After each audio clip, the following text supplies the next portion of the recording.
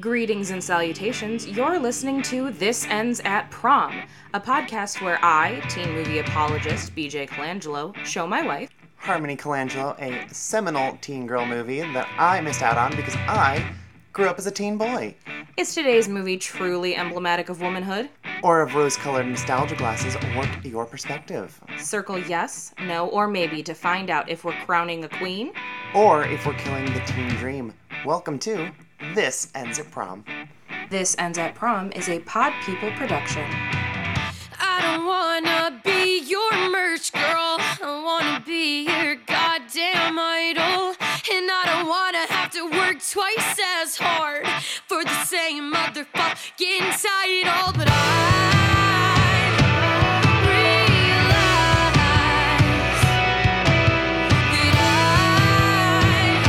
I probably won't be so lucky.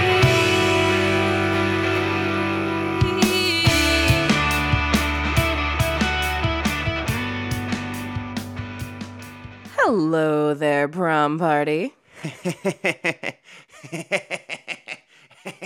Hello. Why are you laughing like Seth Rollins? Because I'm excited that we're doing the movie that nobody asked for. You asked for. Don't say nobody asked for this. Nobody else You asked for this. Okay, well, this is for me. And honestly, I know what we're going to end up talking about because this movie is going to have so much more of a deep discussion than it ever deserved. You know what? You're not wrong. I'm so excited. So if you listened last week, you know that we did 13 going on 30 because someone over here, Was going on 30? but just like how I got to cover Josie and the Pussycats for my birthday, I asked Harmony, what movie do you want to cover for your birthday? Yep. And I'm sure you all have read the title, but we're covering Sorority Boys. Yes, we are. And to say that this is a very important movie to me would be an understatement. To say that this is a good movie would be an overstatement. However, I think this is a much better movie than most people realize. And I'm sure that some of you looked at the title, maybe then Googled the poster or saw any of the things that we've posted on social media and went, This Ends at Prom? I don't know if this is a teen girl movie. You know what, friends? We don't know who this movie is for. In the 2 decades that I have been thinking about this movie, I am not sure who this was made for as the target audience. Yeah, no, we have no idea. But what we can say is that this movie is very important to Harmony. This is my teen girl experience. And since Harmony did not get to have a traditional teen girl experience, if this is what Baby wants to cover for her birthday, this is what Baby gets. Here's the thing is, I'm going to take you all on a journey. I will be your Willy Wonka through, like, the hellish tunnel. And I have many compelling arguments for why this actually is a teen girl movie. Yes, you do, and we will get into them. So for those who have not seen Sorority Boys, which I can Bless your only hearts. imagine is a majority of you. So shout out to all of you listeners who listen, even if you haven't seen the movie before. This is your week to shine, my friends, because I feel like a lot of you haven't seen this. So according to our friend Dango, Oh, God, I'm scared of this one. in this hilarious comedy, Dave, Barry Watson, Adam, Michael Rosenbaum, and Doofer, Harlan Williams, are about to go where no fraternity boy has gone before. In Touchstone Pictures' Sorority Boys, our heroes are 3 playboy chauvinists who, strapped for cash, find themselves drawn to one last desperate hope for free housing, one of their campus sororities, Delta Omicron Gamma, or DOG. I don't think that actually is a good summarization of this plot at all, honestly. I don't think it is either. I think that is what they led with, because then it's like, frat boy comedy, this is hilarious. Yeah. And that's not what this movie is. No, not at all. And I have to say that leading with calling this movie hilarious is really funny to me, because the copy that I own of this movie on DVD, because yes, I own it, has one single little blurb from a critic on it. One pull quote. One pull quote, and it says, "Big laughs, 3 stars." San Francisco Chronicle. That's it. Big laughs, 3 stars. And 3-star, like, this is likely out of 5, so that's still like a C. That's I like, want to believe it's 10. I want to believe that. I have no qualms about pooping all over this movie, despite loving it to absolute pieces. This movie is probably in the top 5 most watched movies of my life. Up there with, like, Jaws and The Empire Strikes Back.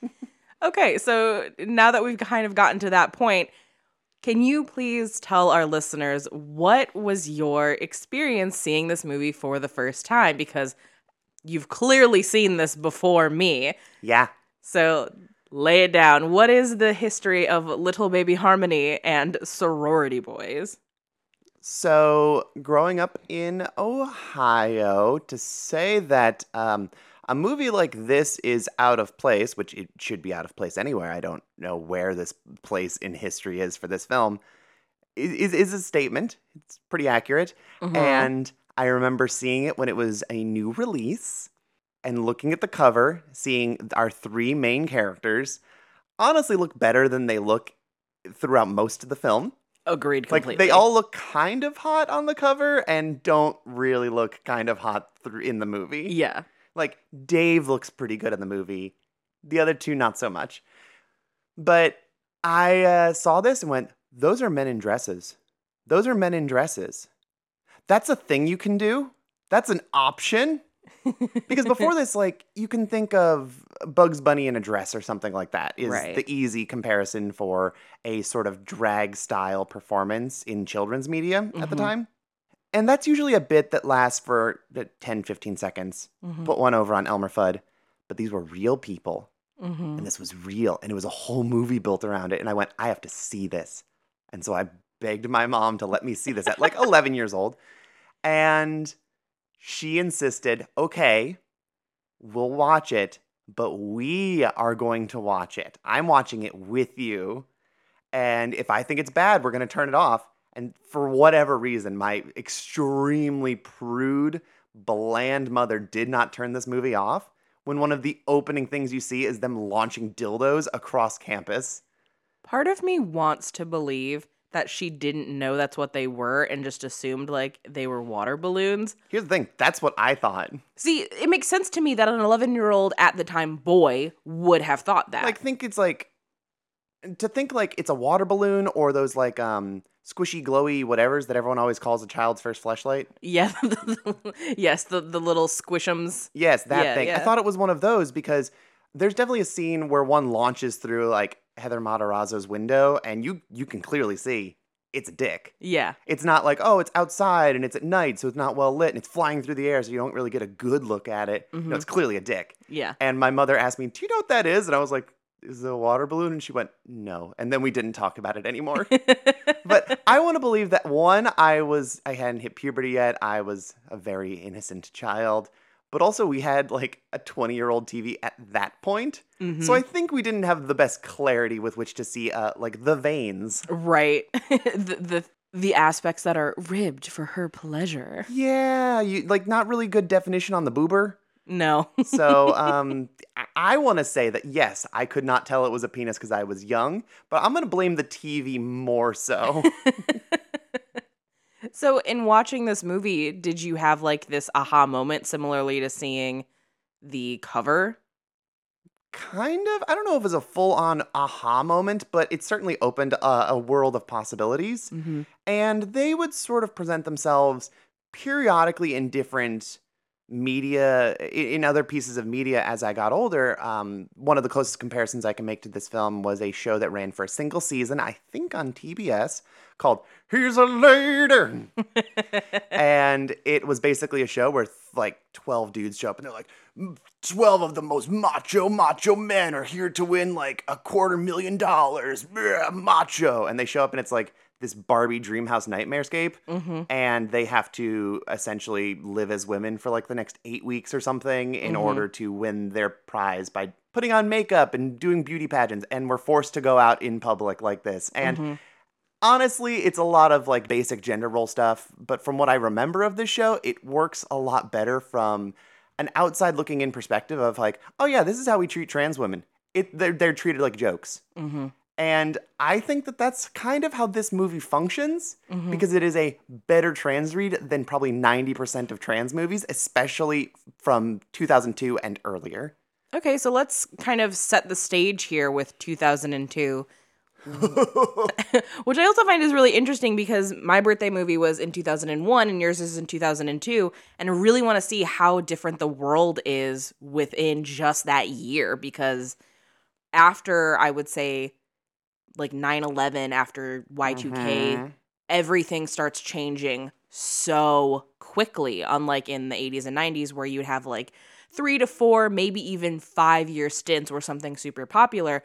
Once you get into the 2000s, things are changing by the month. Also, I think, the commonplace of the internet helped change things as quickly as it Oh, did. totally. But 9/11 is a big thing that I actually wanted to highlight when we talk about this, because looking at a lot of the other teen movies or teen-ish movies that exist from this era, I'm looking at both the teen boy and teen girl movies. Mm-hmm.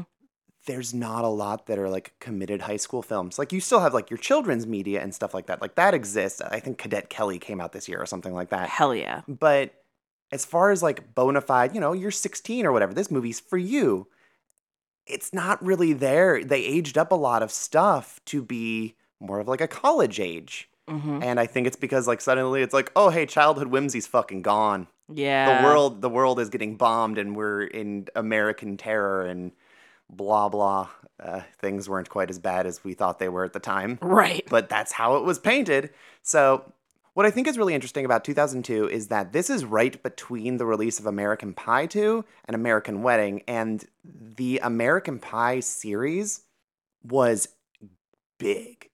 Oh, yeah. The American Pie series changed the landscape for what was acceptable in teen films the same way that I would argue that John Hughes did in the 80s. Yes, because this really gave mainstream audiences sex comedies. Because they had always existed, but they were never, $250 million grossing box office films like this before. Right. For all 3 entries. Right. So that coming out in, what would have been, the first one I think was in 99, 2000. Something around there. So that really changed how things came across for the next few years. So you have movies released the same month as Sorority Boys, like National Lampoon's Van Wilder, or the opposite end of a sex comedy, almost an anti-sex comedy of 40 Days and 40 Nights. Mm-hmm. You also have similar films like Orange County coming out. I love Orange County. I also like that Orange movie does County. not get enough love. No, I also like Orange County, but these are not high school films. No. These are definitely movies that are shifting the goalpost for coming of age. Mm-hmm. Even if you look at like the teen girl movies that were out at the time, teen girls watched stuff like Sweet Home Alabama, which Legally Blonde was released the year before this and really springboarded Reese Witherspoon's career. But even Legally Blonde, not a high school movie. Mm-hmm. The Sweetest Thing, which is, we actually rewatched recently and talked about how now that we're in a post-Sex in the City world. Yeah, now we're getting these comedies that are about women in their late 20s into their early 30s. Yes, and they're sex-based. Yes. For like the first time like this. Yes. And even something like the controversy of Pumpkin, which is, again, not a high school movie. These were some of the biggest teen quote-unquote movies of the year. Mm-hmm. It's hard to really grasp who this movie was for, what it was doing, but it makes sense in this landscape. And 2002, I only realized this looking back on it, was kind of the year where all of my taste in movies was formed. For better, for worse. Oh, for absolute worse. Some of the other movies that came out this year include Kung Pao Enter the Fist, which, for all of its many, many faults, huge apologist for how endlessly quotable that movie is. Yes. Jackass the movie. Which I argue heavily in favor for the Jackass franchise, but Same. that is an entirely different discussion for a different day. Correct. And our first ever movie we covered on the Sadie Hawkins Dance, The New Guy. Oh, The New Guy. So all of those came out this one year. And the closest contemporary to this film, which I think does what this movie does, but much worse, is The Hot Chick. Mm-hmm. Which I love The Hot Chick. It's not good, but I am a huge apologist for The Hot Chick. And the difference between what Sorority Boys does versus The Hot Chick is that Rob Schneider is playing a gay stereotype pretty Yes. emphatically. This movie is not about a gay stereotype. This is about men playing women in a similar way to something like Some Like It Hot, but not as funny or as classy. Right. But it's guys who are in drag not at all convincingly. Mm-hmm. But hilarity ensues because they're in women's spaces, and that opens me defending this movie up to a whole lot of scrutiny for people who hopefully don't listen to this podcast. Right. AKA the TERFs or the not feminists, as is the correct case. Yes. So I think that really just focusing on the films and the 9/11 and early internet culture is kind of the only place we need to go to understand the place of this film contextually. Mm-hmm. But I do want to point out sort of what we were ahead of for a sec, which was bromance films. Ooh, yes. That's a very good point. Because if you think about the mid to late 2000s, you had a lot of these films where men were allowed to be sensitive kind of for the first time. You had like Superbad, I Love You Man, Role Models, Pineapple Express to an extent, Wedding Crashers. The Hangover. The Hangover, yes, of course. And these are some 20-something men for the most part, just being buds, and they're hanging out and they're supporting each other and they have emotions and feelings related to how they love their friends. Well, it's also important to keep in mind that there's a big difference between buddy comedy movies and Yes. bromance movies. Because we'd had buddy comedy movies, like a million buddy cop films, Dude, Where's My Car? Like these things existed Bill and before. Ted. Bill and Ted, yes. Yeah. But those are buddy movies, not bromance movies. Right. And this movie is kind of bridging the gap between those two film genres. I would agree with that. I really would, because the relationship that these three men share with one another is one not just of mutual benefit, because they're obviously trying to get back into the good graces of their fraternity, but they also genuinely do care about each other. They're very supportive of each other. And Yes. I'm sure that a lot of it is supposed to be played for laughs, because it's like, oh man, Harland Williams is really excited in this movie about this bag matching his shoes. And that's supposed to be a joke. But then they actually are giving each other like styling advice and complimenting each other. And I think that this movie actually handles a communal trans experience in a way that I haven't seen other movies do. Hey, Doof. Hey, what do you think of this? I brought it from Leah. Huh? That is pretty. Wish I could fit into a size 6, man. Fuck! Oh, can't take this. Hey, what do you think of this? You think I look good in this? Like a midriff and the thing? No. You need something more that, something that accentuates your curves more. What the fuck is going on here? What's your problem? What's my problem? Where do I fucking start? My bra's rubbing me raw, I have a fat ass, and I've twisted my ankle 3 times today. Well, why are you wearing heels? We're in college. No one's wearing heels. Heels are out, man. Last year. Hello? Dude, they make my legs look slimmer. I have a fat ass. No, you don't. Yes, I do. It's almost like, I don't want to call it the blind leading the blind, but if you wanted to draw like a parallel, this is like 3 people transitioning at the same time and having no advice on how to do it.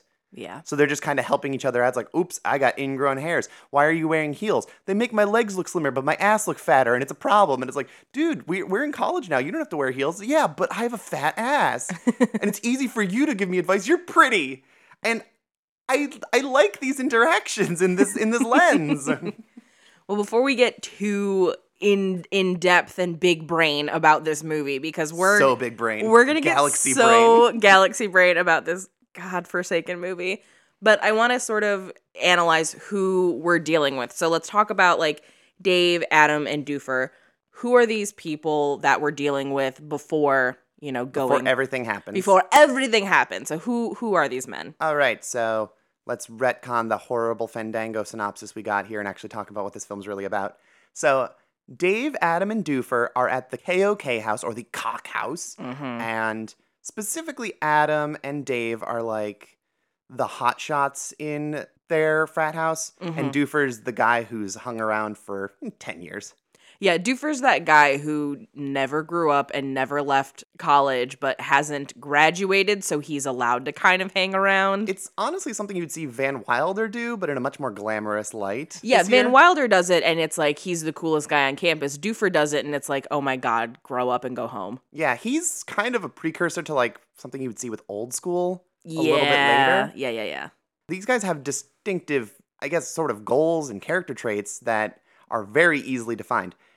Adam just wants to fuck people. Mm-hmm. He just wants to have sex with every woman and brag about it and just be like big dick swinging dude. Mm-hmm. That's his thing. It's very easy. Dave wants to have a girl he can have a conversation with Mm-hmm. and then also sleep with her. Mm-hmm.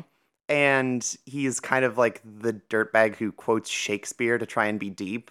Mm-hmm. And it's like, oh yeah, I don't know what Shakespeare is, and then he's disappointed. Right. And then you have Doofer, who is just listlessly drifting through life with no goals or aspirations, and is just kind of here and drunk and might have brain damage from crushing beer cans on his head for the last decade. Doofer is the one to me that I find the most interesting of all of them, if I'm going to be real, because he's fully aware of his status and what he has to do to maintain it, because he knows he's kind of a fucking loser. Mhm. And that's why he does things like drink his brains out and do all these things that are really cool at parties that people are going to pay attention to, because that's the only way for him to maintain some sort of status. And what's really difficult is I knew people like that in college where they really didn't have friends outside of the party scene, and the only reason they had friends is because they could do things at parties like keg stands or do They whatever. went the hardest. Because they went the hardest, and then you had that moment of instant gratification when the most popular guy in the frat would do kind of the bro tap on the shoulders and like, yeah, this guy's out of control, he's awesome. And they would do all of this really destructive shit for that moment. And Yeah. that's who Doofer is. Yeah, absolutely. And these three are like buds, but they have different goals, but they want to get there together. Yes. So they're kind of just figuring it out as they go along. And there's one person in their frat house, Matt Gates. because I've been calling ever since Matt Gates popped up on the scene. I've been calling Spencer Matt Gates, and just every time he pops up on screen, I go, "That's not me." No, they look identical. They have the exact same face. Like if Matt Gates was blonde, he would be Spence in Sorority Boys. And now that I've said it, I need you to do a side-by-side photo. And then now you're not going to be able to unsee it either. You're welcome. So funny to me because Spence is not really on screen very much, but he is our clear antagonist. Oh, yeah. But I love him as just like a really shitty uncle. He's kind of like how we hear stories about how everyone hated Ted Cruz in college and they made fun of him. It's like that. Yeah, Spence is a wiener. He's the biggest wiener. Like, that's the thing. It's like there's a big difference between like, that guy's an asshole. That guy's a dick. That guy's a wiener. Like, Spence goes to Weenie Hut Jr. Yeah, he's the biggest wiener. And because he's the biggest wiener, he wants to take down the big guys on campus, which are specifically Adam and Dave, and then by proxy Doofer. Yes. So he steals all of the money for the annual cocktail cruise, which is the cruise that they go on at the end of every school year, and they bring all of the alums, and then the alums get to go tomcatting and have sex with whatever hot women that they brought to the party, and then that's how they get there into corporate jobs, because that's how frat houses work. Yep. Yeah, surprise. That's how Greek life works. Yeah, and Spence frames them, Yep. and they get shunned and cast out, and they have to figure out how to prove their innocence, and that sets up our series of unfortunate, or I guess perhaps fortunate in my case, because I enjoyed my ride with this, events that is this film. Yeah, so once they get kicked out and they're trying to figure out how to get back into the frat house, because they also realize that there is a videotape. Because Adam's a dirtbag. Because Adam's a dirtbag. There's a videotape that can prove Spence stole the money out of the safe, because the safe is right next to Adam's bed. And what does Adam do? He records himself having sex with sorority girls without their consent. Like, huge dirtbag move, and yet this is going to be the thing that can save them. And it's very important to note that this movie shows a lot of really dirtbag behavior, a lot of misogynist behavior. And yet the movie doesn't frame it in a way that makes you think, oh, this is a cool thing to do at college. You're not supposed to like any of the people who do this stuff. No, this isn't like Revenge of the Nerds where they have a camera set up. It's like, ha ha ha, high five. This is like, oh yeah, no, Adam totally is a fucking scumbag. Oh yeah, This like movie paints him as a scumbag, and that really gives him the most defined and significant arc of our three main characters. I agree completely. And it's very, very interesting because in a lot of these movies where fraternities are sort of glorified and they're seen as this be-all, end-all, this movie is really fair about admitting, hey, these are the things that are happening on campus the same way that a movie like Neighbors is like, hey, check out this frat house. But this movie is very critical of what they're doing without it feeling heavy-handed. This like, movie is critical of everyone. Yeah. And again, that really adds to the who's this for if everyone is being criticized. But it makes it feel very authentic in a way that a lot of, particularly comedies of this era, aren't. I asked you after we finished watching it the most recent time for the podcast, I asked, is this film problematic and poorly aged, or is it fair and accurate for its era? And we pretty well agreed that, yeah, this movie is exactly what it should be for 2002. Oh yeah, the comedy for this movie is very much MTV reality show mid to like early to mid aughts era. That's what we're dealing with here. So it is accurate. That doesn't mean that it's okay. Oh yeah, no, it's comedy. It's subjective, especially Right. considering the subject nature of a lot of its jokes.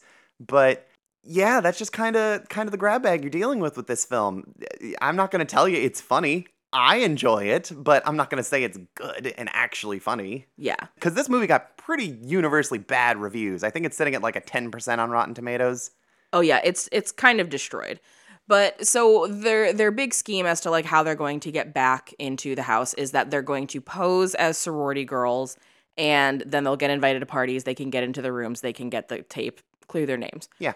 Makes sense. Well, because they are men with zero experience as to how to present as a woman. They probably went to a thrift store and bought the first things they saw that could fit them. And poor Adam always gets the most mismatched, loud outfits. I know. they're ridiculous. And Yeah. they manage to sneak in, and then they get dog catchered, where they throw a net on you and then drag you out of the frat house and then dump you on the front porch of the neighboring DOG sorority, where all of the quote-unquote ugly girls go. Yes, and the DOG house is very much like the Zeta house and the House Bunny. Like, Yeah. these are all the girls that wanted to rush sorority but couldn't get into the quote-unquote pretty sororities for any number of reason. So this movie also is playing with sort of college tropes that we know exist. Like, it is still very Revenge of the Nerds in that regard of like, there's that one sorority that's really lame for everybody. Yeah. There's that. It's the Vortex and Sydney White. It's Yeah. the Zetas and House Bunny. This is what you deal with this genre. Yeah. So they then are accepted by the DOG house. And what's interesting is Begrudgingly. it's begrudgingly so because even the DOG house where there are, you know, all of these quote unquote reject All the girls, misfits, yeah. all of these misfits, they even are suspect of them. And one of them even has the line of, they're going to make our stock plummet even lower than Yeah. where it is.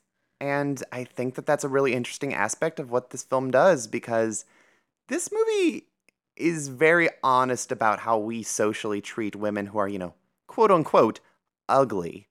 Mm-hmm. And there's something that I wanted to bring up. This is from Mr. Roger Ebert's.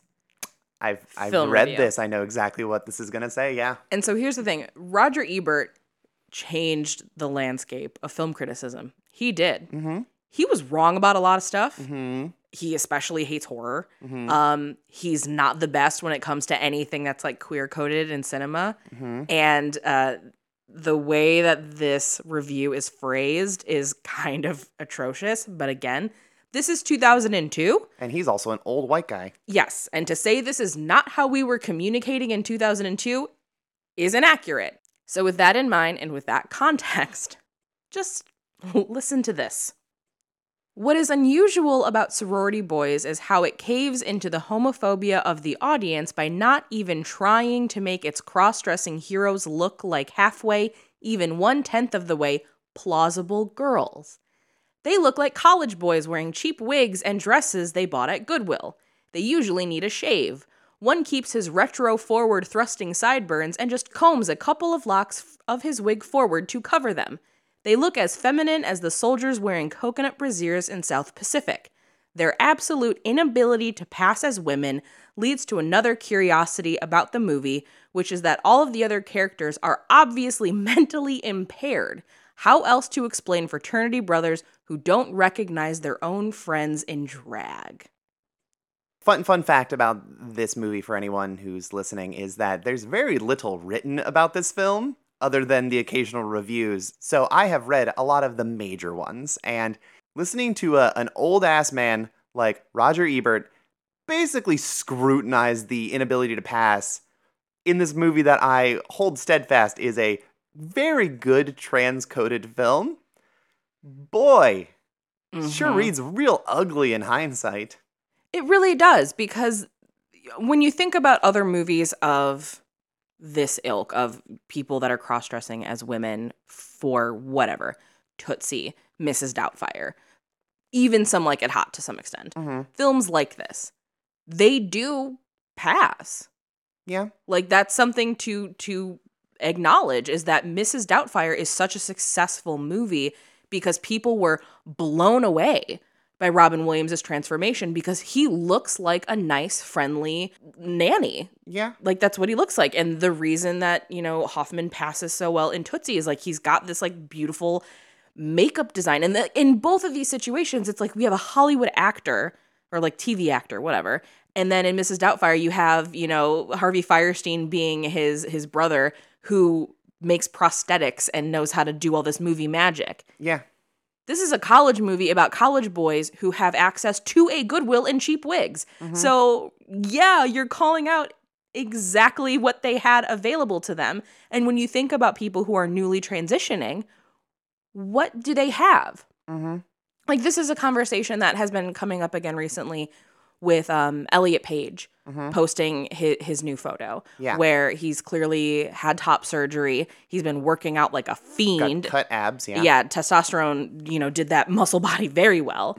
And then something similar is also like a Caitlyn Jenner, where you have these trans people who are already very high profile, and because they have the means to just kind of disappear for a few months and then come back, they look like entirely different people. Yes. And it has caused this big skew in reality and perception, I think, for a lot of people into understanding what does it look like to be trans, or what are you, quote unquote, supposed to look like if you're trans?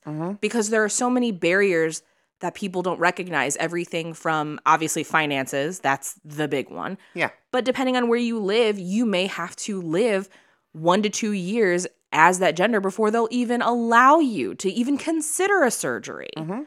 And there's this almost performative aspect of validation. This is going to be a kind of a gross comparison, I guess, but you know how we talked about Doofer doing like a keg stand? Some dude's just like, high five, yeah, you're my dude. And that instant gratification feels good. You have like these side-by-side comparisons that I've made before. I see other trans people do where they're like, I'm really proud of the progress I've made. Look at me, 5 years ago, pre-transition or whatever, and look at me now. And I really hate cis people judging trans people in instances like this on their ability to pass. It reads really ugly to me. It's like, you're so beautiful. Oh my good, look how much progress you've made. And like, there's validation to that, but you generally only get praise like that if you've assimilated and if you've convinced people that you're not trans in some aspect. Like, you look almost cis. Congrats. Yeah. And it's really ugly in a way that just has never sat well with me, especially as I get older. Oh, totally. Like, we've had this conversation a lot off mic, but you transitioned, 12 years ago? Going on 12, yeah. Yeah, so 12 years ago. And comparatively to, let's say, some of these, like, very young people today who do have a lot more access or do come from more money or come from more accepting families, whatever, they are able to transition earlier, which greatly impacts, like, how you quote unquote pass. Oh yeah, testosterone does some damage on your everything as a trans woman. Yeah. Yeah. But not only that, but the amount of people who then do things like, they'll get top surgeries or they'll get facial feminization surgeries. And that's just not accessible for a lot of people. And we've talked a lot about how people look at you and sometimes assume that you're newly trans. Oh, yeah.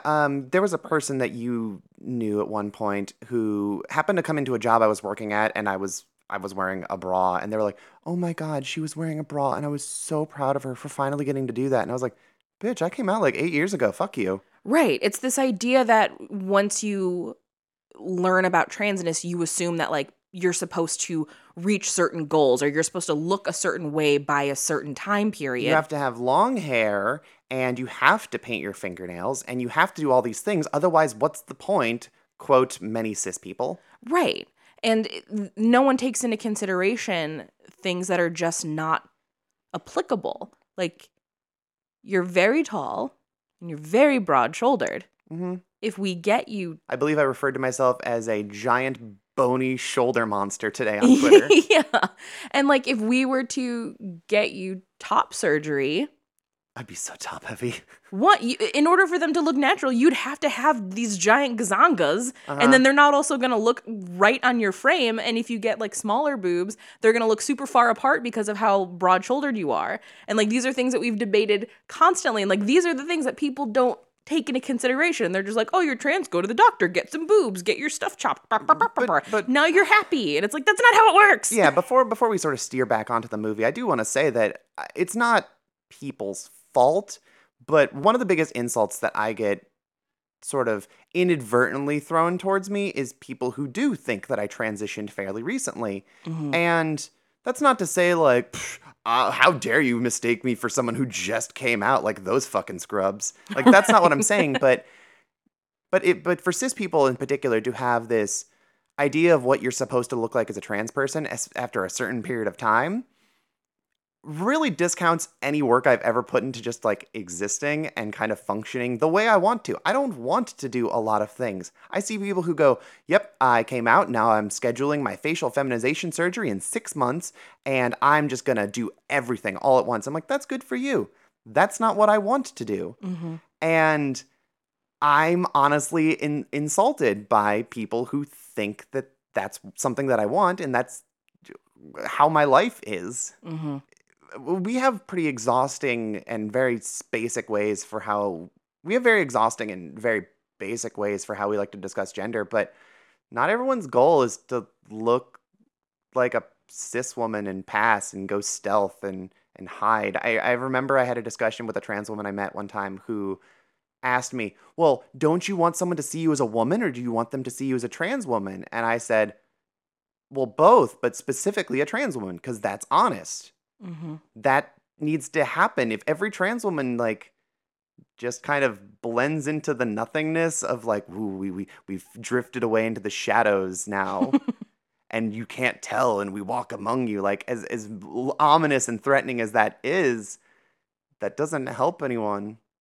And movies like this were one of the only places I could look, because 2002 was pretty much where you wanted to hide as a trans person. You didn't want to be visible.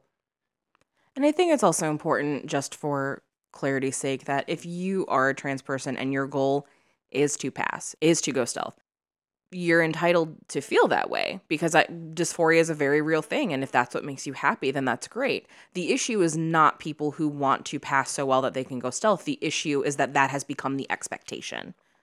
Yeah, because realistically, what I think this movie does right and how this relates to society as a whole is that what's the opposite of like queer culture? Straight culture. It's quote unquote normal culture. Queer people are existing in straight culture. That's just how it is. This is a queer movie existing in straight culture. Oh, absolutely. And that's, I think, just a reality that doesn't get brought up enough, and it probably should be. No, I agree with you completely. And I think we see this in this movie most notably through Adam. Because Adam is the one who has the loudest outfits. And what's interesting is, well, I would argue is not the least conventionally attractive. No, that would be Doofer. That would be Doofer. Mhm. However, Doofer isn't going to classes. Nope. So Doofer is staying in the sorority house for the most part, helping the girls deal with their issues, being the house mother, cleaning things. That's what Doofer is doing. Adam is just as quote unquote conventionally unattractive, but has to go to class and has to exist in the world in this body and has to deal with society. And I think the movie showing this does something really, really important that we're starting to see a lot more of now with the internet. Because now what we have is we have this sort of split experience generation happening where there are queer people and trans people who are existing in that straight world out and open and having to deal with the ramifications of being out and open. You mean like how every job I've ever worked is interacting with the public and some people don't have to do that at their jobs? Yes. Mm-hmm. And then you also have the flip side of that, where it's people who either only exist with their gender identity in online spaces, which, again, this is not us gatekeeping. This is not us saying that, like, you're not a real trans person. Just like, saying there's differences. there's just differences in your experiences based on what you have to deal with. So there are definitely people who their transness is very rooted in, like, online communities, and they work, you know, in jobs where maybe they get to work from home and they don't have to deal with the public. That experience is going to be dramatically different from what you're going through. And that's what we're seeing with Doofer and Adam, or in this case, Roberta and Adina. Roberta gets to stay at home and, like, function as a woman at home. No And hostility. yeah, there's no hostility. It's all this internalized stuff that's going on, which, again, is just as important. And then you have Adina, though, who's getting screamed at from people driving by and having things thrown at her. And, like, that is a very different experience. And I love that this movie acknowledges that, because no movies ever talk about it, because it's the thing you don't want to talk about. You don't want to talk about how unkind we are towards women who aren't fuckable, basically. 1000%. Yeah. Let's actually talk about this for a sec and how these three get treated after taking on these female identities. You have Dave, who, you know, goes to class sometimes as a dude, sometimes as Daisy. People hold open doors for Daisy. Daisy's the pretty one. Roberta gets to flourish and work through a lot of, like, honestly deep-rooted emotional issues with the various misfits of the DOG house. And is given the acceptance and the space to work through these. And then you have someone like Adina, who has to be out in public, unlike Roberta, but gets treated like shit, unlike Daisy. And also, this is the harshest, for lack of a better term, transition for Adam, because he's used to being, like, the cool guy and the big dog, and now he's getting treated like how he always treated women.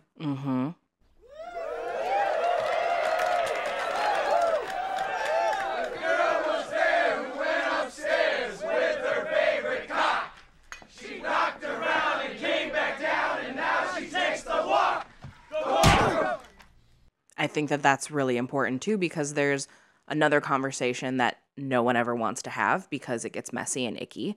And it's that we are all socially conditioned a certain way by society with gender roles. Yes. It doesn't matter how progressive your family is, what kind of affirming household you come from. The world and everything around you is sending you messaging that's telling you that you need to be a certain way, act a certain way, do a certain thing. For people that transition, that also includes unlearning things. Oh, yeah.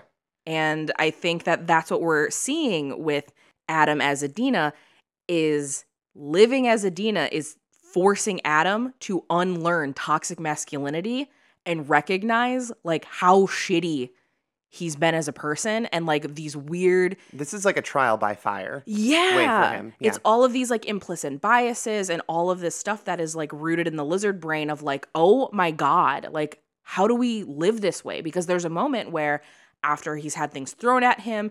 He has fallen. He's just embarrassed. He does a walk of shame. Like, there's a whole thing. He comes home and starts screaming at the other girls in the house, not because he's mad at them, but is very much like, how do you let them treat you like this? And it's one of those moments where it's like, yeah, this is the first time that he's realizing you're part of the system, bud. Now you know how bad this feels. Yeah. How do you let them treat you like this? What are you going to do? Mm-hmm. Everyone treats you like this. Mhm. This is what are you going to do? Pick a fist fight with the world? Mm-hmm. Your arms aren't long enough to box with God. Like, I don't know what there's no easy solution to this. Yeah. And I really like that we see that, because another thing that's a little bit messier and Oh, we're basically walking through a minefield right now, especially with a lot of very turfy rhetoric, unfortunately. yeah, very much so. There is a moment where Adam, in his attempt of getting the tape, dressed like Adina, approaches Jimmy. Oh, Jimmy. And Jimmy is Adam's, like, fraternity little bro. Yeah. So, like, they're not actually related. This is like how sororities have bigs and littles. Like, it's big bro, little bro. It's that bullshit. Jimmy, for whatever reason, bless his heart, is dummy attracted to Adina. And it's never fully clear, like, are you super attracted to Adina just because you're attracted to Adina, or are you attracted to Adina because you think you can actually achieve? I feel like she's obtainable to him. Yeah. Because it's like, oh yeah, I think she's hot enough that I want to pursue her, but also she's not so hot that she should be saying no to me. Yeah, that's very much where I think it is too. And Adam, with encouragement from Doofer, they decide, go over to the frat house, pretend like you're going to hook up with Jimmy, roofie him so he passes out. That is not a roofie in Doofer's hand. It's some other unnamed thing that will make him go Yes. night-night. Yes. Get the tape and go home. That's the plan. However, in this previous life, before Adina has existed, Adam is the one who has trained Jimmy how to get girls. And because Jimmy is nowhere near the ladies' man that Adam is, this whole plan backfires, because while Adam is trying to roofie Jimmy, Jimmy is trying to roofie Adina. And then they pass out and they wake up the next morning and no one is sure what happened, but they're sure what happened. But they don't want to talk about what happened. Let's not talk about it. Let's not talk about it. That's honestly one of the most masculine aspects of this film, is this specific, let's not talk about it. Because, dudes don't talk about things that happen like that. But they're open about everything else, but let's not talk about that. But what is so interesting about that moment is because, Jimmy is aggressively pursuing Adina, and it's like this very funny physical comedy bit because Adam is so much stronger than Jimmy. So Adina Throws him out a window. He comes in through another window. Yeah. So Adina's just like throwing him into furniture, shit's breaking, throws him out the window. And like, it's supposed to be this very funny, like, haha, look how strong she is. But also at the same time, it's like, no, this dude is trying to like rape this woman. Like, that's what's happening right now. And she's fighting back. This isn't funny. But as the drugs start to take hold and Adina is starting to like pass out, all of this sound in the back of her head, kind of like those Drury memories, are going like, who taught you about skanks, Jimmy? That was me. Who taught you how to do this? That was me. And I think that moment is so poignant because it is the realization that Adam is having that, oh no, something really bad is about to happen that I'm not going to be cool with. And I have no one to blame but myself because I taught him this. I'm part of this system. I'm perpetuating this bullshit. And now I'm on the receiving end of it. Oh my God, what have I done? Bro, I have awesome news. I did what you said. I got a girl, a skank. I banged her 5 times and she was begging for more. And you didn't? I mean, that's great. That's great, Jimmy. No. Wait, you're shunned. I am not supposed to be talking to you. Hey. Who's your true bro? Huh? Who told you about skanks? Who's me, right? And this is a movie where, especially from Adam's perspective, but really everyone, oops, it's the consequences of my own actions. Yeah. You know, 100%. what's that line from The Craft where it's like the magic you put out there will come back to you 3 times? Yeah. This actually brings it back to you in full 3 times force, unfortunately. And Adam, after waking up and probably having had sex, doesn't know for sure, then has to walk the walk of shame through the house. Mm-hmm. The same walk that he made dozens of women do before, and we see their pictures at the start of the movie. Mm-hmm. And it's truly this like taste of your own medicine sort of moment, but nothing about it feels like haha vindication. It just feels fucking sad. It's very sad. Because it's that realization of like, wow, I'm a garbage person and I've done garbage things, and having to reckon with how terrible that is. Because a thing that we don't ever like to say, and we talked about this briefly on some previous episodes, there are plenty of dudes who genuinely don't fucking know that when they do stuff like that it's being shitty. Mm-hmm. Like they like there's some disconnect in their fucking brain where they think that what is happening, like, oh no, this is what I'm entitled to, or this is just part of college. Yeah, you've seen other dudes do it. Like, that's the thing that we see with the Cock House, is that at the end of the movie, like, I guess fucking spoilers, is that, hey, Dave and Adam and Doofer are let back into the house, and they've changed their opinions on everything and are like good dudes leading towards a good future in this. And all the dudes are like, yeah, no, we fucked up. Let's not do that again. And that's all it takes is good dudes to not set bad examples. It very much makes me think of the never been kissed rule of popularity, is all you need is one person who's popular to think that you're cool, and then you're cool. That's really what's happening here. Yeah. It's like you didn't just break the cycle. That's all it takes. Just take 1,000,000%. One or like a couple guys who aren't pieces of shit and are actively not pieces of shit. Which then can also go into the argument of it shouldn't have taken them being kicked out of their frat house and having to live as women to realize, hey, don't be dicks to women. No, this is like one of those articles of like, I went on a dating site pretending to be a woman, and oh my god, women are treated terribly. Who'd have thought?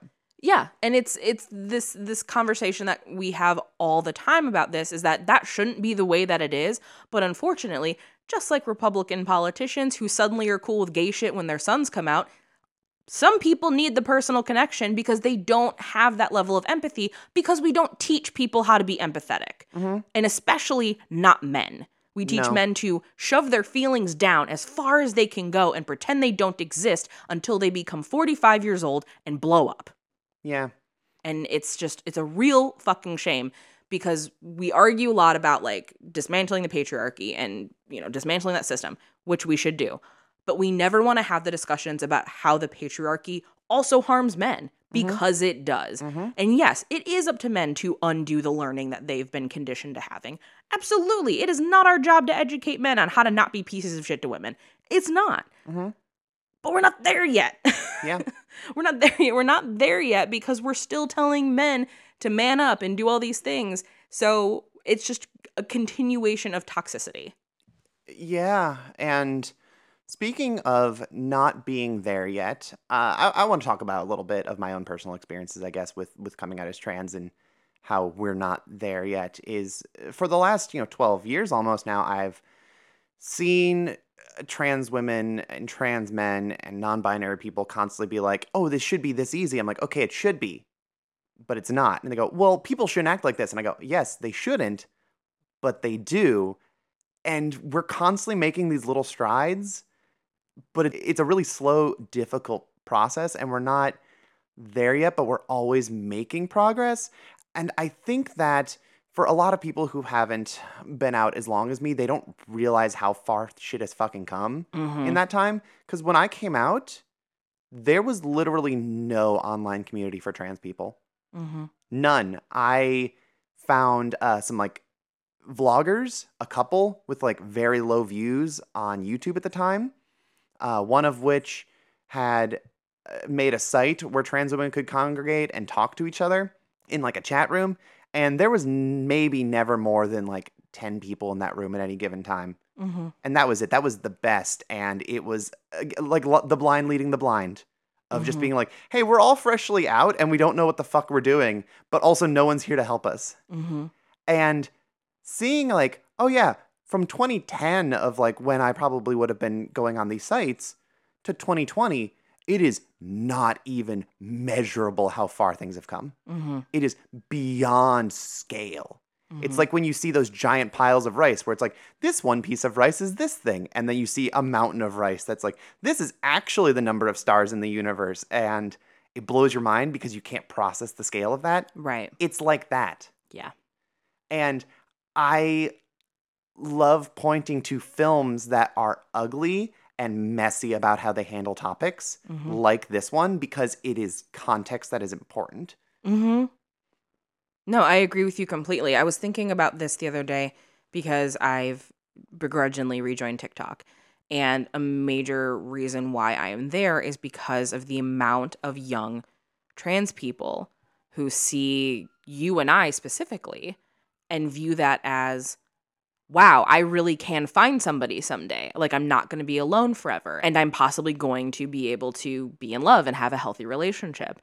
And going back to what you were saying, like when you don't have that representation, when you don't have something that feels tangible, like you can't process it. It feels like an absurd thought. But since being on there, and I've been talking to like a lot of, younger trans people or people who have just recently transitioned, and there's going to be a massive boom in the next couple of years from the amount of people who sat inside during quarantine and figured their shit out. A lot of self-reflection when you're left alone with your thoughts. Yeah. So a lot of them have been coming out. And the difference is they now have access to things like TikTok and like YouTube where there is a heavy trans presence of people being like, hey, here's how to do your makeup.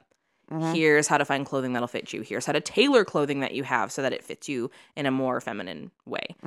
That did not exist 10 years ago. No. And for the amount of it's great that we have this progress and it's wonderful, but there has also then developed this massive disconnect where people cannot fathom how bad it used to be. Like they cannot understand it. One movie that I did not bring up that from 2002, and this is my go-to whenever I need to kind of tell people who are younger, hey, you want to know how bad gay politics used to be? Go watch the movie Boat Trip. Oh, God. Because, we didn't have a lot of gay representation in a post 9/11 America, and what we did was really awful, and we didn't like it, but that's what we had. Yeah. So, yeah, I fucking watched Boat Trip because you have Cuba Gooding Jr. in like a showgirl outfit going, how could you think I'm gay? And that was me going, I can relate to something here. I don't know what it is. And that's what I had to work with. Yep.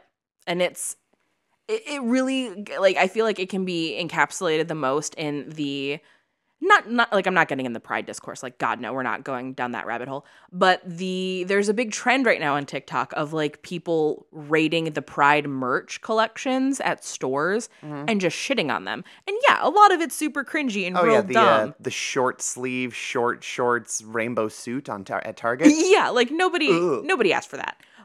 But what they're not fully understanding is like, do you realize what progress looks like? Progress looks like being able to have pride merch to shit on. Yeah, remember when we were in high school and the closest you could get to pride merch at the mall was going into the adult section of like a Spencer's where they had like 2 pairs of rainbow suspenders? And you would get and you would get the keychains because they had that wall of keychains, and that's where they could hide a lot of gay shit. Because I was gifted many a keychain that said things like vegetarian because that's what we had. That was the only options. Yeah, just unreal. I love this movie for a lot of reasons, but as far as poorly aged goes, this movie is actually very critical of things that are poorly aged by its own time. And I want to talk about feminism. Oh boy, feminism. We haven't talked about Leah yet, or really a lot of the DOG girls yet. Most of them are pretty one note. Like you have Big Patty, who's a gentle giant. You have Heather Matarazzo, who's just screaming. It's because of the sound of my voice, isn't it? Oh my God, I love her so much. And I don't know if it's a good thing or a bad thing, but this is the role I always associate her with when she's clearly in much better films. But, you never forget your first. And you have, like, the French girl who's like, oh, yeah, she's Harry. Like, they're all pretty one-note characters. Yeah. Leah is a aggressive, overbearing feminist. Leah is Julia Stiles in 10 Things I Hate About You, but presented in a way where she's not supposed to be someone you identify with. Correct. And I think it'd be really easy for people to go ahead and point fingers at her, being like, oh yeah, they're making fun of her because she's a feminist, and they're saying she's like unpleasant and whatever. But she's not because of that.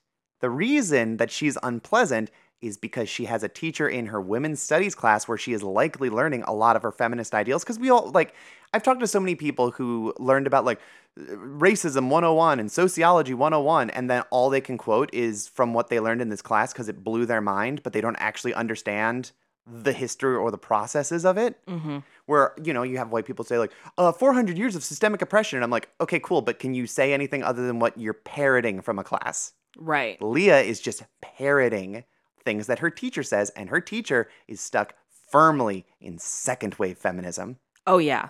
Very much so. And one of the first introductions that we get with Leah is her being super critical of the tri-pies, who are the hot girl They're the sorority. Barbies. Yeah, you know? they're the hot girl sorority on campus. And there's a lot of like really anti-fem messaging that Leah is putting out. She doesn't want them to be sluts by sleeping with the cock guys. Right. Even though that's their choice. Right. Like, are they bad dudes and they shouldn't be doing it because they're clearly predatory? Absolutely. But it is their choice to go to the party. It's maybe not their choice to be assaulted. No. But Leah's not having that nuance. No, she's not and that's having the thing. she's not having the conversation of like, you do not deserve to be assaulted. She's having the conversation of like, if you go there, you're a slut and you're setting back feminism. And like, no, they're not. Mm-hmm. And I agree. Yes. Not with her, obviously, with you. Right. And I'm having this like verklempt moment here because, as we have discussed on the show, I have spent many a year being a floozy. Have I had sex in frat houses? Yes. Yes, I have.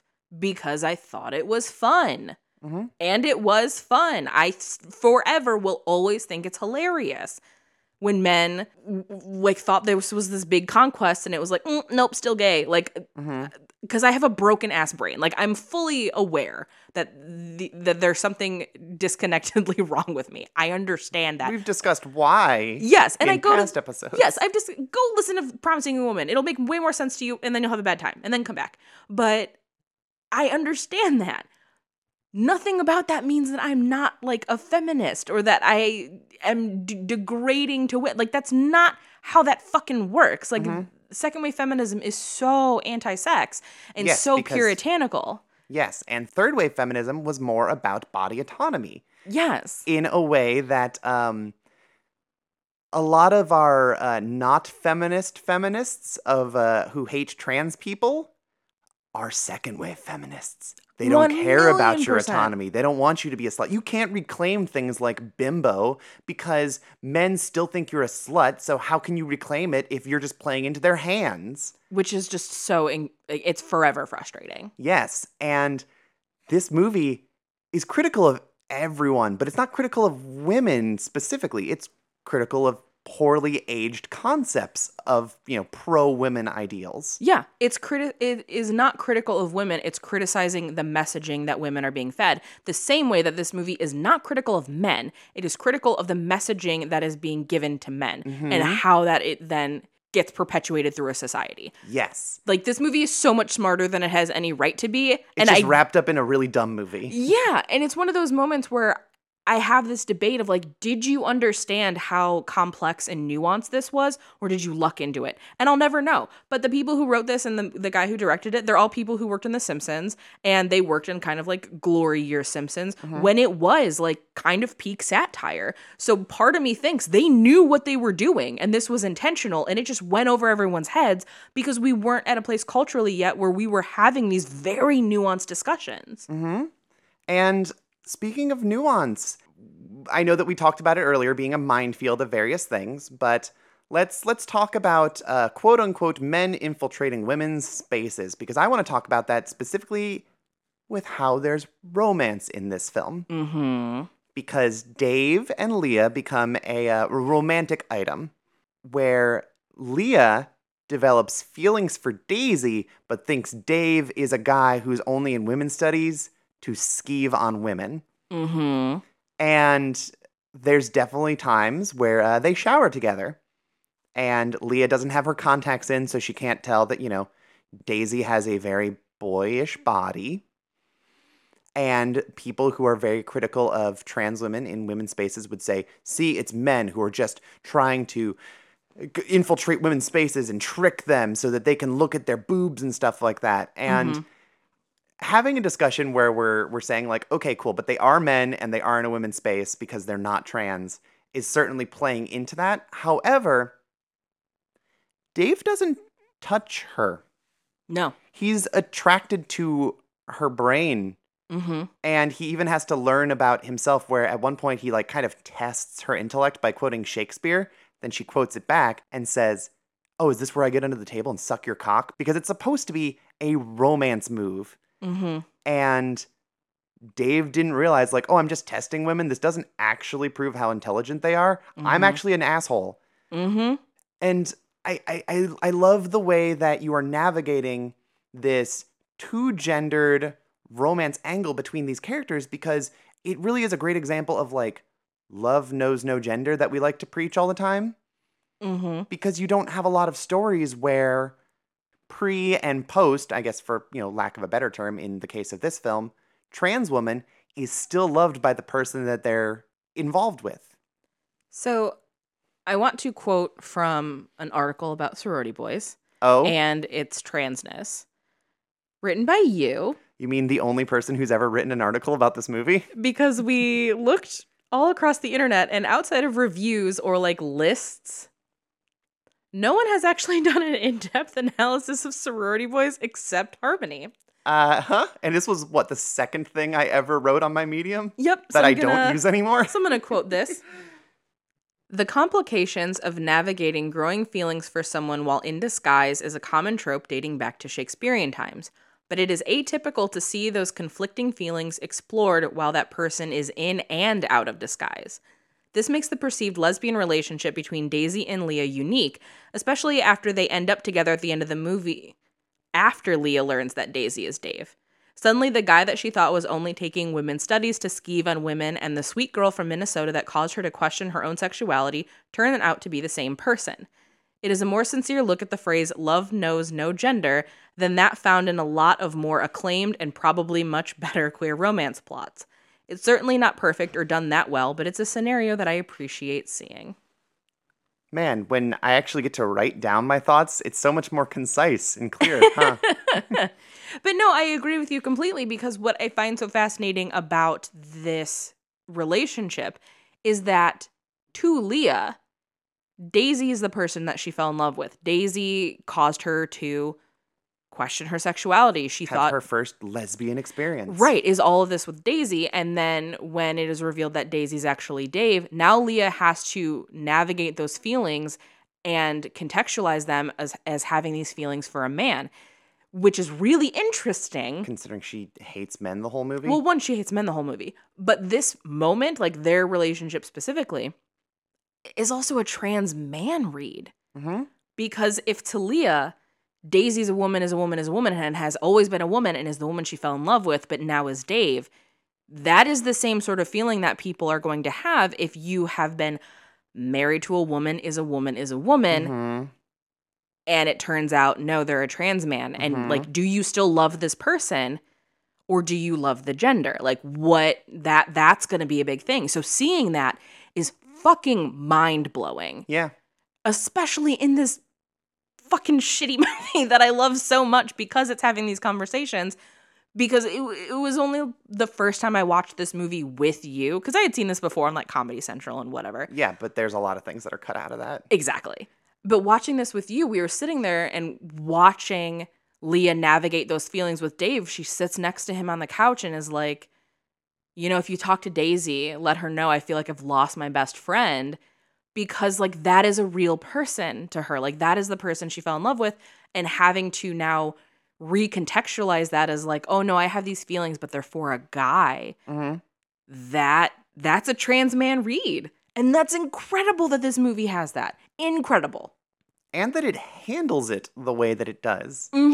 Because this is a very gracious film, I think, in how it handles a lot of its gendered themes, because straight films are usually shit at this. I think of films like Joanna Man, I think was around the similar time, and Yeah. Joanna Man's a hot mess. Or you could think of like White Chicks or Jack and Jill or any of these other 2000s, quote unquote cross-dressing movies you'd get at the time. And they are the most binary and bland discussion of gender, especially for punchlines. But there's something I appreciate about what this movie does in having these discussions like this that isn't even present in actually queer films. Mm-hmm. So many of these quote-unquote queer dramas, like I think we were a couple of years removed from Transamerica, which I fucking hate. Mm-hmm. But like think about Transamerica, where they have to take Felicity Huffman and go, yeah, you're too pretty. We have to make you kind of uglier in order for you to look like a trans person. Right. And we're going to have this be only about your transition, and we're not going to talk about anything else, including your fucking son wanting to have sex with you, which is gross and weird. But to see that a straight film handles all of this, and it's messy, it breaks some stuff along the way, but it aged better somehow. I wish we were messier with our queer media. I don't want us to play nice.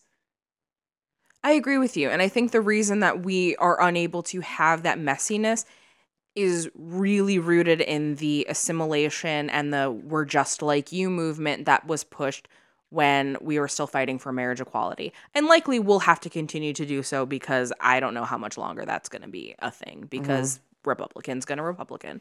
But we did this thing where we started to push these really like heteronormative roles onto queer people of like, we deserve to get married. Look at this couple. They've been together for 57 years and they've never been able to get married because it's illegal. Whereas Britney Spears can get married for 56 hours, blah, blah, blah. Like that became such a talking point. And one, like, fuck you, leave Britney alone. But two, this idea that like, we are suddenly better at relationships because we're queer and like we understand love differently. No, we fucking don't. We're still a bunch of humans fumbling around trying to make sense of a world that doesn't make any fucking sense. We're all idiots trying our best. We're all idiots trying our best. And that is the thing that gets so frustrating about a lot of the queer movies that we have, because it kind of feels like we can't let the straights know that we also have problems. Yes, they're movies about what you're supposed to do. What is a queer movie supposed to look like? And that was the whole complaint about like what Happiest Season was, wasn't it? Mm-hmm. Is that like, oh no, the relationship's messy and it's not happy, and the queer people are mad about it because we just want a happy ending, and also we don't want the straight people to think that this is what's actually going on behind closed doors with our personal lives. Whereas I knew plenty of people who watched that and they're like, oh no, I've been on the receiving end of that, of coming home with my girlfriend and they are not out to their parents and that shit sucks. Mm-hmm. So like that was accurate. It's messy and it sucks, but it isn't inaccurate. I want our queer media to be messy, and I think that the late 2000s, early 2010s, like Oscar dramas really set us back in a big way. Yeah. Suck my dick. I want to revisit something that you mentioned about Transamerica and how they had to make Felicity Huffman look uglier in order to be read as a trans woman. We need to give you big hands and a bigger jaw. Because this is also something that happened with Dog Day Afternoon, where they had originally looked at a trans actress to play the role that eventually went to Christopher Sarandon and won him an Oscar, because she looked too cis and she was too pretty. So they went with a cis man. Comparatively, Sorority Boys showcases what is essentially an early transition, and it's awkward and it's clunky and it's not very fashionable. But I think the presentation of Adam as Adina is the most accurate. So I'm curious what you have to say about that presentation versus quote unquote queer movies. I think when it comes to Adina, the biggest way that she differs in how she presents versus our other two characters is her insistence on wearing heels. And she wants to do it because, it makes my legs look slimmer, and I have a fat ass, and it makes my ass look better. And we are in a pre-Kardashian world where having a fat ass was still like It was a death sentence. Yeah, no, and like, she doesn't even have a big ass. No. And isn't even like the fattest one in their friend group. No. It's so strange. But there's some more casualness to what Roberta and Daisy do. And I think that there's this pressure for Adina to look so high femme because otherwise she won't pass. Mm-hmm. And I don't know what you could say about this as like a bigger picture. But when you first come out, there's a lot of awkwardness to figuring out your fashion, what works for you, what you want to wear versus what you can wear. And it's this whole thing where when I first came out, most of the stuff I wore wasn't a style that I wanted because I bought it all from a 24/7 Kmart at 3 a.m. when no one was there. Mm-hmm. So I wore a lot of like Route 66 clothes Mm-hmm. because that's what Kmart had. Mm-hmm. Or I would buy like business professional sort of stuff from like the cheaper section of Kohl's because I wanted to be taken seriously. Mm-hmm. It's like, oh look, I'm together, I'm presentable. So you have to trust me that this is real. I don't look like a mess, right? Mm-hmm. Like I look respectable. Fuck respectability politics. I know, but it was but I understand. it was 2009 and I was working through some things. We don't have to be babes. Just believable. What's easy for you to say? You're pretty.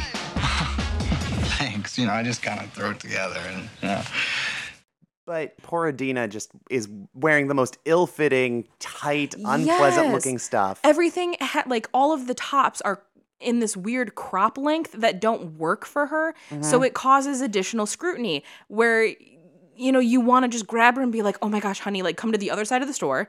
There are crop tops over here. They will fit you. And that's fine. Or like these skin-tight pencil skirts where she's trying to hide her ass, but that's the thing she's deciding to wear. It's like, wear an A-line. Right. It might not be in style in 2002, but you're in college. No one fucking cares. That's the whole wear a fit and flare. Yeah, there's so many more options, but this is what you think you're supposed to do. Yes, and nobody gives you that guide. Like nobody is telling you, hey, if this is what you're trying to accentuate, here's how you do it. There's no guidebook for that because we can't just crack open a 17 magazine or a Teen People or whatever and know how to do that for a body that is not cis. Like it's just not going to work in the same way. And those resources just don't exist for people. So that's why we do end up with Adina looking kind of like a mess. Yeah, a discussion we had with one of our friends who, makes clothing was how there are no real bona fide underwear companies for trans women. That are not fetish wear. That's not like lace or fetish. Like you can get like a gaff or like a dancer's belt, but that's not made for trans women. That's made for like cosplay or dancing. Mm-hmm. And I get a lot of targeted ads for like plus size clothing because I am plus size. I don't know what size dress I would wear. I'd probably be closer to 16 or 17 because I'm big, I'm tall. Yeah. And whenever you get these targeted ads, it's always like we call it good fat. Yeah, the flat stomach, big thighs, good like waist to hip ratio. I have a lot of feelings about plus size fashion. Yeah. That'll come up in our hairspray episode eventually. Whenever we do that. But all of the ads I get are for like, these women who are good fat. And I am not good fat. I'm not even really fat. Yeah, you're quite slender. Yeah. So all of these things that are meant where it's like, oh, you're bigger. That must mean that you have a lot of hips. No. Must mean you have more thighs. No. Must mean you have an ass. No, actually, I don't. So none of this stuff is meant to fit me. None of these things are made for me. Yeah. Yeah. I understand from a very different perspective, but also nothing is meant to fit me because my boobies is too big. But I'm glad that we're having this discussion because these are the uncomfortable conversations that no one wants to have, cis or trans, because it can lead into a slippery slope into like gatekeeping conversations. It can lead into a slippery slope of like, oh, well, you're not affirming choices. And before I moved to Cleveland and I was still living in the Chicagoland area, I did some outreach work with a gender affirming salon that was teaching makeup specifically to trans women. And one of the things that I was brought in for was to help with sort of like goth style or alternative style makeup. And what was always really frustrating in those instances is that I would have a woman come in and she's like, I want to learn how to do a smoky eye. I'm like, okay, cool. Show me what kind of smoky eye you want to do. And then they would show me a picture of this like, beauty blogger, whoever, with a completely different eye shape, with a completely different like set of products. And it's like, I can't recreate this look using high-end like MAC products with like Revlon and a completely different eye shape. Like, it's going to look different no matter what. And these are like these conversations that I think we're so afraid to have sometimes with women, or just with anybody that has an interest in something to do with the beauty industry. It's not always like, oh, this doesn't work for you because you can't pull it off. It's like, no, you have to do things differently in order for them to work with what you have. Yeah. I had similar problems back during the brief period where I modeled as a trans woman, when I was way skinnier and more unhealthy. And the people who would do like makeup for runway shows didn't know how to work with my face at all. They would just do it however, and I would always end up looking terrible. And they would just I think they would try to cover it up by being like, oh, we're just going to do everything like extra intensely, because when you're under the bright lights on the runway, like, it needs to be able to show up. And that's true. However, I think they just didn't know what they were doing with my face and just overdid everything. Mm-hmm. Because then at least that way it looks intentional. Yeah. Versus like, we don't know what we're doing. Yeah, and I'm sure that I am just breaking everything, but you can't build up a new system without breaking everything along the way, right? Yeah. I wish people were more direct about like almost tough love with stuff like this. Well, because the thing is, we give that tough love to cis women when they're like 13. When they're young and they're playing with mom's makeup and they're taking a giant red lipstick and putting it all over their face, and you're like, holy shit, no, let me show you how to do this correctly. We don't offer that for trans women because people are afraid that if they tell them, hey, this looks fucked, then you're telling them, oh, you're fucked, or like, oh, you're not good enough, or you're not passing, or you're not doing this right. That's not what it is. Like, it's not a matter of like, you're not doing this right, or like, you're not good enough. It's a matter of, there are techniques to this. Please let me help you. Yeah, there's a moment where Roberta is at the makeup counter and puts on, I don't know, 12 different colors and goes, oh my God, which one of these looks the best on my face? And the poor person working the makeup counter just goes, orange, and then like walks away. And clearly that's meant for a joke of like, yeah, you look like a fucking hot mess. But also, how would other people handle this situation? Are they going to handle it much better? Because right. What are you going to say? Like, you can't pull off a green? It's like, are you saying that can I not pull off green because I'm trans? It's like, dude, no. No, it just doesn't work with your complexion. It doesn't work with your phase.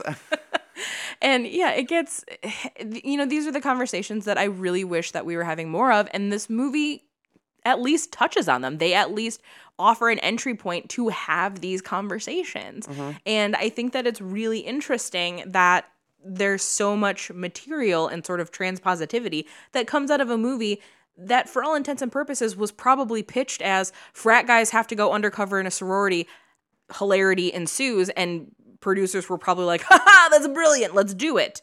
Honestly, with that pitch, they probably thought there was going to be a lot more boobs in this movie than there are. Yeah, there's not a lot of boobs. No, very few. Mm-hmm. But it's like, oh my God, they're in the girl sorority. You're going to see like sexy underwear pillow fights. It's like, that's what this movie should have been, but it's not. Yeah. It's a lot smarter and it's a lot kinder. Yeah. And kind of going off of this femme presentation thing we're talking about, I also love that this movie is subjecting a lot of expectations, because one of the ways that they're trying to get into the cocktail cruise is, oh, we can win the Powder Puff football game, and we got these 3 guys on the team, we're gonna be great. There's the Tri-Pies aren't gonna have a chance. And then they show up to the Powder Puff game, and the Tri-Pies, who are these like high femme, quote unquote, like slutty prissy girls, kick absolute ass at football. Well, they play dirty. Well, they do play dirty, but they also know how to actually fucking play football. They do. Like, they can throw, they can kick, they can as tackle. a unit, they all know how to play football, as opposed to 3 people on the dog team. Right. And I love that. I love this idea of just like, oh no, we can do that. We can take on these girls. And it's like, can you? Can you take on these girls? Because they take them out first. Mm-hmm. That's the important thing. They're don't smart. They know. Yeah, they know. They are like, we're going to take out the 3 quote unquote like masculine girls. And they do. Mm-hmm. They knee Roberta right in the... Oh, my vagina! She kicked me in the vagina! But this movie toys with gender in such a in such a way that I think is fun. I don't know if other people will. I would love to. I can't wait to hear what the feedback on this episode is going to be. I feel like it's going to be people who are either really glad that we're having these conversations or people who are going to feel really attacked by these conversations, and then I'm going to feel bad.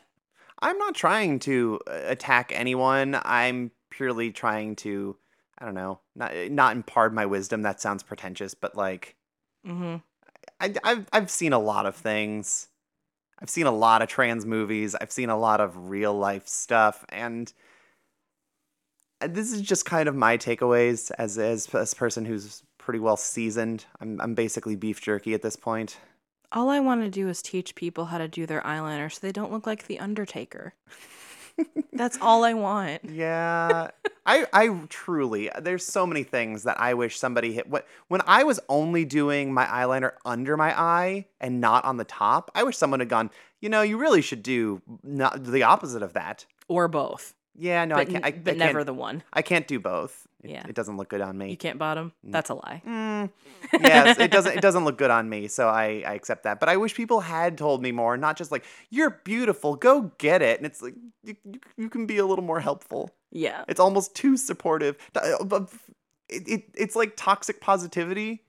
Yes. Where it's almost as, it's not obviously in the same league, but it's almost as detrimental as like blatantly offensive, awful people, because it's the same lack of nuance that people are talking through, where they just refuse to entertain anything that's not within very stringent, like, no, but this is all good and I have to be all good or else I'm bad.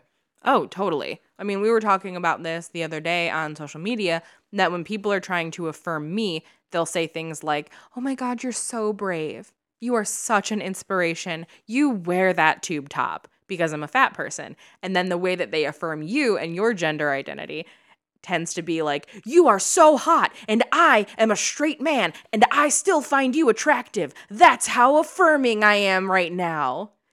I would rather someone call me like a faggot than either of those things. Right. Don't call me brave. I'm just trying to get through my day. So and the thing is, I understand the intention behind it. You're trying to say, hey, you're safe with me, or like, hey, I don't have a problem with this, but you don't know how to say it because that's a fucked up thing and weird thing to say to somebody. So instead, it gets twisted into this mess of just toxic positivity. You could just, if you want someone to just feel safe around you, don't be a dick. Yeah. Then you can sort of convey, hey, I don't think you suck. Being a trans person, it doesn't have a lot of benefits. It's almost universally negative compared to most people's lives. But one of the only good things it has going for it is that assholes tend to wean themselves out of the equation. Mm-hmm. So, cool. Well, Harmony? Yes? I think the time has come, and I think I already know the answer. Sorority Boys is asking you to the prom. It's asking me to the cocktail cruise? No, not to the cocktail cruise, because then we have to play football and do a lot of shenanigans. We're just keeping it easy. We have to get skeeved on by that guy from the Twisted Sister videos? Yeah, we don't want to do that. So, Sorority Boy is asking you to the prom. Okay. Is it a yes, a no, or a maybe? And are you writing anything on the card back? It's a yes. I own this movie for a reason. I watch it maybe once a year. And whenever I need an excuse to go, okay, but for real, this movie's great. But despite it being like walking along like a rickety bridge that you think might collapse under your weight at any given moment, this movie is not a trans film. It has trans reads, some of which are very dangerous in the wrong hands. But it's more positive, nuanced, and intelligent than most trans films I've ever seen. And I've seen a lot of bad media. Or like this, the fact that this is so much better than the Academy Award nominated Danish Girl, I don't think it gets credit for that. And it should. It should. Okay, is it funny? I don't know. That's up to you. Comedy's a very subjective genre. But in terms of the actual things that it's saying underneath the boner jokes and stuff, there's good things there. And I love that.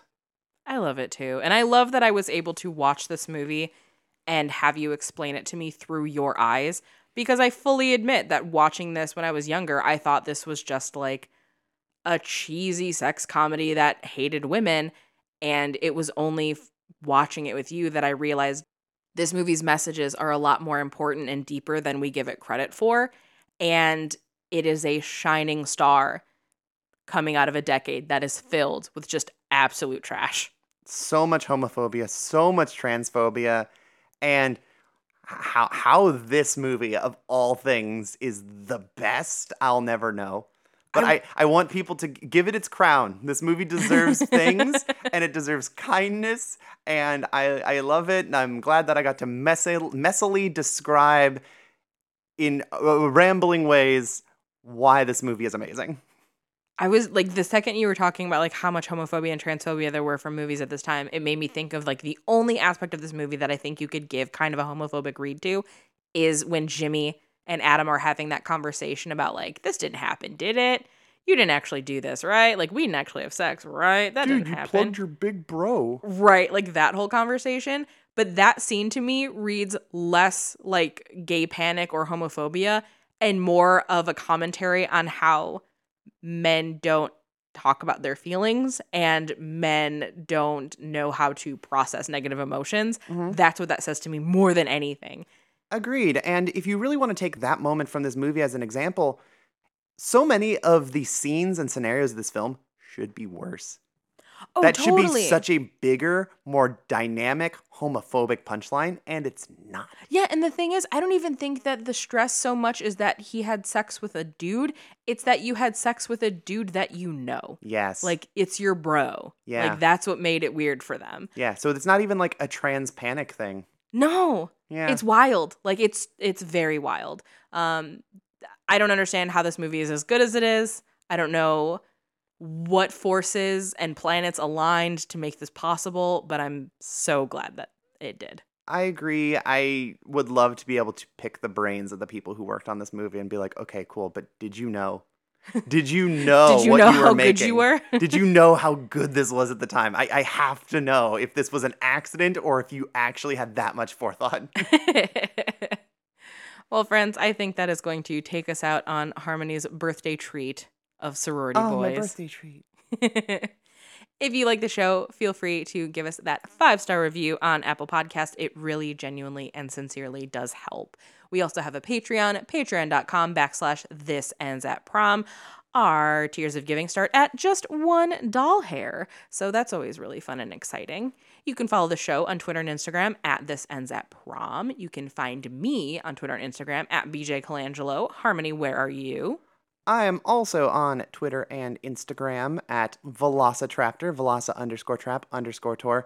Please message me or comment on things to tell me what you thought of this film. I need to hear other people's opinions. And a huge thank you, as always, to the Sonderbombs for allowing us to use their song title as our theme song. Harmony, do you have a cool kind of like indie band to promote this week? I do, and because it's my birthday, I'm picking something that has a lot of the hallmarks that I love about indie music. So recently, the Bruce Lee Band, led by Mike Park, released an EP called Division in the Heartland, and it is a super duper fun like ska punk album, but it features like Jeff Rosenstock and Oceanator and Jer from Ska Tune Network and We Are the Union and Laura Stevenson and a bunch of these people all coming together for like 5 really kickin' songs, and I love it. It's one of my favorite releases of the year so far. So just thought I wanted to plug lots of people I like in a genre that I like, and hopefully people will enjoy it.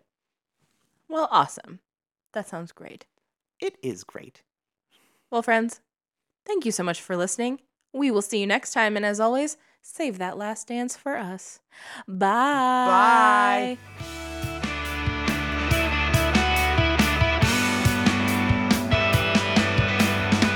What's more modern than a female rock star? The kind you wanna picture on her knees. I don't plan on being anyone else's, so I'm not a priority. But I realize that I probably set my sights too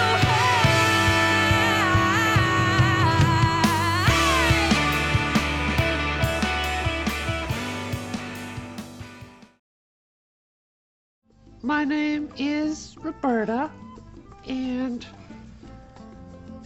I'm addicted to porn and I masturbate constantly.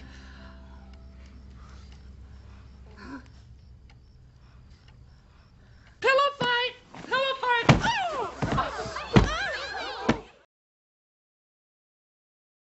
This episode was brought to you by Pod People Productions.